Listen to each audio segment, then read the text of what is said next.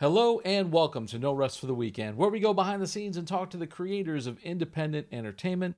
I'm Jason Godby, and today we're bringing you another camera review.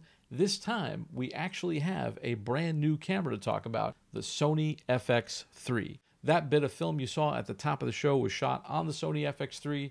If you're a podcast listener, you may want to watch this one just because we'll be featuring some more footage from the camera. You can watch this episode and all of our episodes on our website, norestfortheweekendpodcast.com, or you can find them on our YouTube channel, youtube.com/getbehindtherabbit. All right, so a brief disclaimer before we get into the review. I want to state up front that we are not sponsored in any way, shape, or form by Sony, and this will be as unbiased a review as I can possibly manage. We are, however, sponsored by JMR Rentals. They provided the gear to us, so I want to give them a shout out. They are a professional digital cinema and broadcast equipment rental company here in Brooklyn, New York, and their website is jmrny.com. And for being a viewer or listener of this show, you can now get 15% off your first rental at JMR by using the promo code WEEKEND. Call 347-721-3400 or email info@jmrny.com for details and to take advantage of that offer. The FX3 is part of Sony's cinema line, but is it really a cinema camera? The story is that it's just a rehoused A7S III, and much of the chatter has been about what it doesn't have. I haven't had the chance to use the A7 III, so I can't compare, but I did get to spend some time with this camera. But before I get into my experience, here's a lovely and talented actor who is featured in our review of the A7 II, Vaughn Broderick, in a segment we're calling The Rundown. Hi, I'm Vaughn Broderick with No Rest for the Weekend, here in the studio at JMR Rentals, giving you a brief rundown of the specs and features of the new Sony FX3. The Sony FX3 was released in March of 2021 as a baby brother to the Sony Cinema line. It features a 12.1 megapixel full-frame CMOS sensor and can shoot in a variety of picture profiles, including S-Log3 and S-Cinetone. It records UHD 4K video with internal 10-bit 422 sampling, or 16-bit raw output, and can record up to 600 megabits per second in all-eye compression. The Sony FX3 records up to 120 frames per second in 4K and up to 240 frames per second in HD, and the dual CF Express Type A card slots allow you to record to both cards simultaneously for redundant recording. The camera boasts up to 15 stops of dynamic range with a wide range of ISO available from 80 to 102,400. The small compact camera body features 3 tally lights that light up when recording, a variable angle touchscreen which displays features such as focus speaking, zebras, and audio levels, all of which are accessible through the menu system via the touchscreen or through the camera's customizable buttons and dials. The Sony FX3 has a hybrid autofocus system made up of 627 autofocus points when shooting in movie mode, and the AF points can easily be selected via the camera's touchscreen. The camera comes with a detachable top handle which includes 2 XLR inputs for external digital audio with up to 4-channel 24-bit recording. In fact, all of the audio for this segment was recorded on the Sony FX3. I'm Vaughn Broderick with the rundown for No Rest for the Weekend. We put this camera through a real-world test. I was shooting out in New York City in the summer. It was 90 degrees out, and I think it held up really well. So let's break it down. What I liked about the camera, what I didn't like about the camera, starting with form factor. I have to say I really dig the form factor of this camera. It's a mirrorless camera, but it does have a solid body construction. It has a little bit of weight to it, but it's not heavy. I was running around the city carrying this thing, and I think it's a great run and gun camera. I really like the top handle. Having the XLR inputs and not having to sync sound in post is a real time saver. There are a bunch of mounting points on the body which are very useful if you don't want to have to put a cage on the camera. It also has a built-in fan which prevents it from overheating and is surprisingly quiet. One thing I must praise the camera for are the tally lights and the multiple record buttons. There's one on top of the camera and one right near the lens. It makes it so much easier to hit record, especially when you're using the top handle. I could even customize the shutter button to record as well. This is a huge improvement over the A7S Mark II. Another big improvement was the screen. Sony finally got the memo and added a fully articulating touchscreen. It's certainly head and shoulders above the A7S II. The touchscreen feature works really well for focusing and for navigating the menu. One drawback is that the camera is small, so the screen is small. If I were to use this camera on a real job, I'd probably add a monitor, but I was running and gunning around town and had no issues even in the bright sunlight. The menu system. Oh, Sony and your menu systems, what can I say? Even though this menu is a bit more user-friendly than previous Sony cameras I've used, it's still a Sony menu. There's a programmable function menu which makes some features more accessible, but it's a mystery to me why Sony lets you program certain features and not others. The same holds true for the customizable buttons. Frame rates and resolution. Sony has been a true pioneer in outfitting cameras with the ability to shoot in high frame rates in 4K. I use the S&Q mode on the camera to shoot in 120 frames per second. It's a miracle that a small camera like this can do so much. It's one of those features that separates the Sony line from other cinema cameras. Shutter speed versus shutter angle. For some reason, Sony decided not to include shutter angle in this camera. It's a little thing, but it's something that makes the camera more of a cinema camera. It has shutter speed, which is fine, but it only offers the shutter options of a mirrorless camera or a DSLR. You still have to shoot at a 50th of a second or 125th of a second instead of the more precise 48th or 120th of a second when trying to obey the 180-degree shutter rule. Normally, this isn't something I would complain about, but they are calling this a cinema camera. Is it a deal breaker? Of course not, especially not for someone like me who's coming from a DSLR shooter background. Autofocus. There are several autofocus options in the FX3. The autofocus tracking is pretty amazing. We were shooting at night, I had a moving subject. Even when I was handheld, I was able to lock focus tracking on the subject and not lose it. It also has face and eye priority tracking, which works really well. This is another area where Sony really pioneered the technology, and it's one of those features that makes this such an excellent run-and gun camera. Image stabilization. In-body image stabilization is another area where Sony revolutionized these small cameras.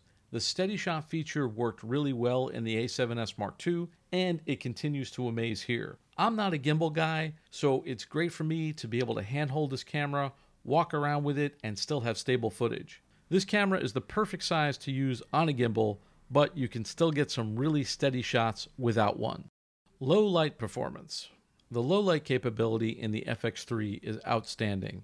Again, this is Sony's bread and butter. This is a 12 megapixel camera, but Sony shows us that it's not the quantity of pixels, but the quality. We went into the night with this camera, and the proof is in the footage. Beautiful and clean. Picture profiles and color space. The Sony FX3 offers a wide variety of picture profiles. There's nearly a dozen presets in the camera that are customizable. I'm not a big fan of S-Log and trying to color correct it, but this camera also has S-Cinetone, which a lot of people seem to like. I did a quick run through of the picture profile so you can see the difference between them. I shot in the same modified Cine 4 profile that I used on the A7S II review, just because I found it easier to work with. For the most part, the colors look pretty great right out of camera. Still not as good as Canon color, although I have to say Sony has definitely come a long way. With all of the options for color in this camera, I'm sure you can find one to fit just about any project. There's a lot of talk about what this camera is lacking, and that raises the question, is it a true cinema camera? It doesn't have built-in ND filters, which I have to say is a lifesaver on a shoot. When using a camera like the C100, that was so much easier just because of that one feature. But again, the body is tiny. There's literally no place to put ND filters. Is it that big a loss? I would say no, but it would be a nice to have. You're going to find features like that in its bigger brothers, the FX6 and the FX9. To put it in perspective, the FX3 costs just under $4,000, and the new Canon C70 has built-in ND filters, but that camera costs $5,500. It's also bigger and heavier than the FX3. The FX3 is also missing some features like false color and the previously mentioned shutter angle. There's also no electronic viewfinder. Personally, I don't use false color a lot, but some operators swear by it to get correct exposure. The FX3 does have a gamma assist feature, which adds some contrast to the image so you can see what it's supposed to look like, especially when you're shooting an S-Log.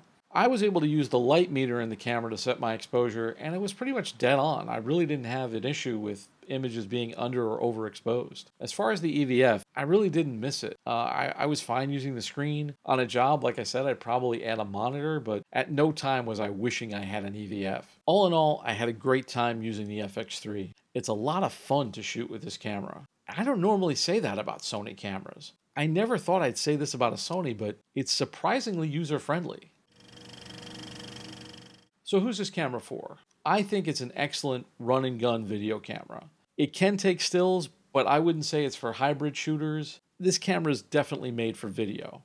I think you could use this camera on all kinds of projects. Because it's an all-in-one camera complete with audio, it would work great for event shooting or documentaries. You could throw a shotgun mic on this thing and shoot all day long. It's lightweight and it's not going to kill your back at the end of the day. This might be the ultimate docu-cam. I only had the camera for a few days and I didn't have a crew. I shot the studio segment during the afternoon and then I filmed all night that night until midnight, and the camera didn't tire me out, which is a huge plus in my opinion. I think you could definitely shoot a short or even a feature with this. People have certainly made features with less capable cameras. You may need to rig it out and add a monitor or a matte box for filters or cinema lenses or a follow focus, but you're still going to get some great images out of this camera either way. I think Sony meant for this to be a B camera to the higher end cinema cameras like the FX6 and the FX9. So if you already own one of those cameras and you're looking for a second camera, this could be a great lower budget option than buying another FX6.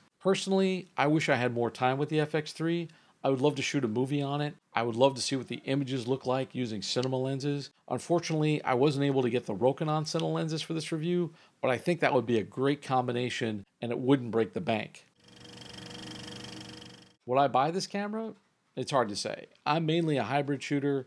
I mainly use Canon cameras because I love the color science and because they're so easy to use. I also have Canon glass, and I don't know if I want to invest in a whole new system at this point, but the FX3 is a great little camera, and Sony has come out with some killer glass recently. There's also plenty of third-party lenses made for the E-mount from like Tamron and Rokinon and Sigma. It's a tempting buy, and even though it's lacking a few features, it's still an amazing value for what you get. Personally, I prefer the image quality of the FX3 to the Blackmagic Pocket cameras. The Pocket 6K is a lot less money at $2,500, and it even has some nice features like false color and shutter angle. The new 6K Pro has built-in ND filters, and you can even get an EVF for it. But the 6K and the 6K Pro are still APS-C size sensor cameras, so you're not going to get that nice full-frame look. I have to say, I just liked using the Sony more. The form factor is better for me. The ergonomics are just better than the Blackmagic Pocket cameras. I really like the top handle and the fact that I can use full-size XLR inputs. I don't have to use an adapter for my audio. And as I said, I'm not a gimbal guy, but if I was, this is certainly easier to mount on a gimbal than the 6K or the 6K Pro. Also, the FX3 has the image stabilization and the amazing autofocus. If you're running and gunning, those features are going to come in handy. The Blackmagic cameras, they have an autofocus assist, but it doesn't do continuous autofocus. It doesn't have anything near the tracking capability of the FX3. The FX3 also has the fully articulating monitor, which is nice. I know the 6K Pro monitor articulates a bit, but it's not nearly as flexible as the FX3. Is this camera for you? Only you can decide that. I always advise people to rent before they buy, try it out, use it on a project, get a feel for what it's like to use in a real-world situation. That's really the only way to determine whether or not a camera works for you. In conclusion, I think this camera is really strong. Personally, I would prefer this camera to the bigger cinema cameras out there. You might get a slightly better image quality with those cameras, but for someone like me, who's usually working without much of a crew, if any at all, and I'm always running and gunning, this is excellent. Also, once I got the hang of it, like I said, I had a great time shooting with it. It's a fun camera to use. I can't say that about the Blackmagic cameras or even some of the Canon cinema cameras. In fact, this might be my favorite camera that I've reviewed so far this year. And that's all we got for you today. Thanks so much for taking this trip down the rabbit hole. Once again, want to give a big shout out and a thanks to our sponsor, JMR Rentals, and I want to thank the good folks at DeWolf Music for supplying the music for the little film at the top of the show. And of course, I want to thank our talent, Alia Vilf and Vaughn Broderick, For more of our content, including more gear and movie reviews, visit our website, norestfortheweekendpodcast.com. Don't forget to like, rate, and subscribe on your favorite podcast app. For Behind the Rabbit Productions, I'm Jason Godby. Thanks for joining us, and we'll see you next time.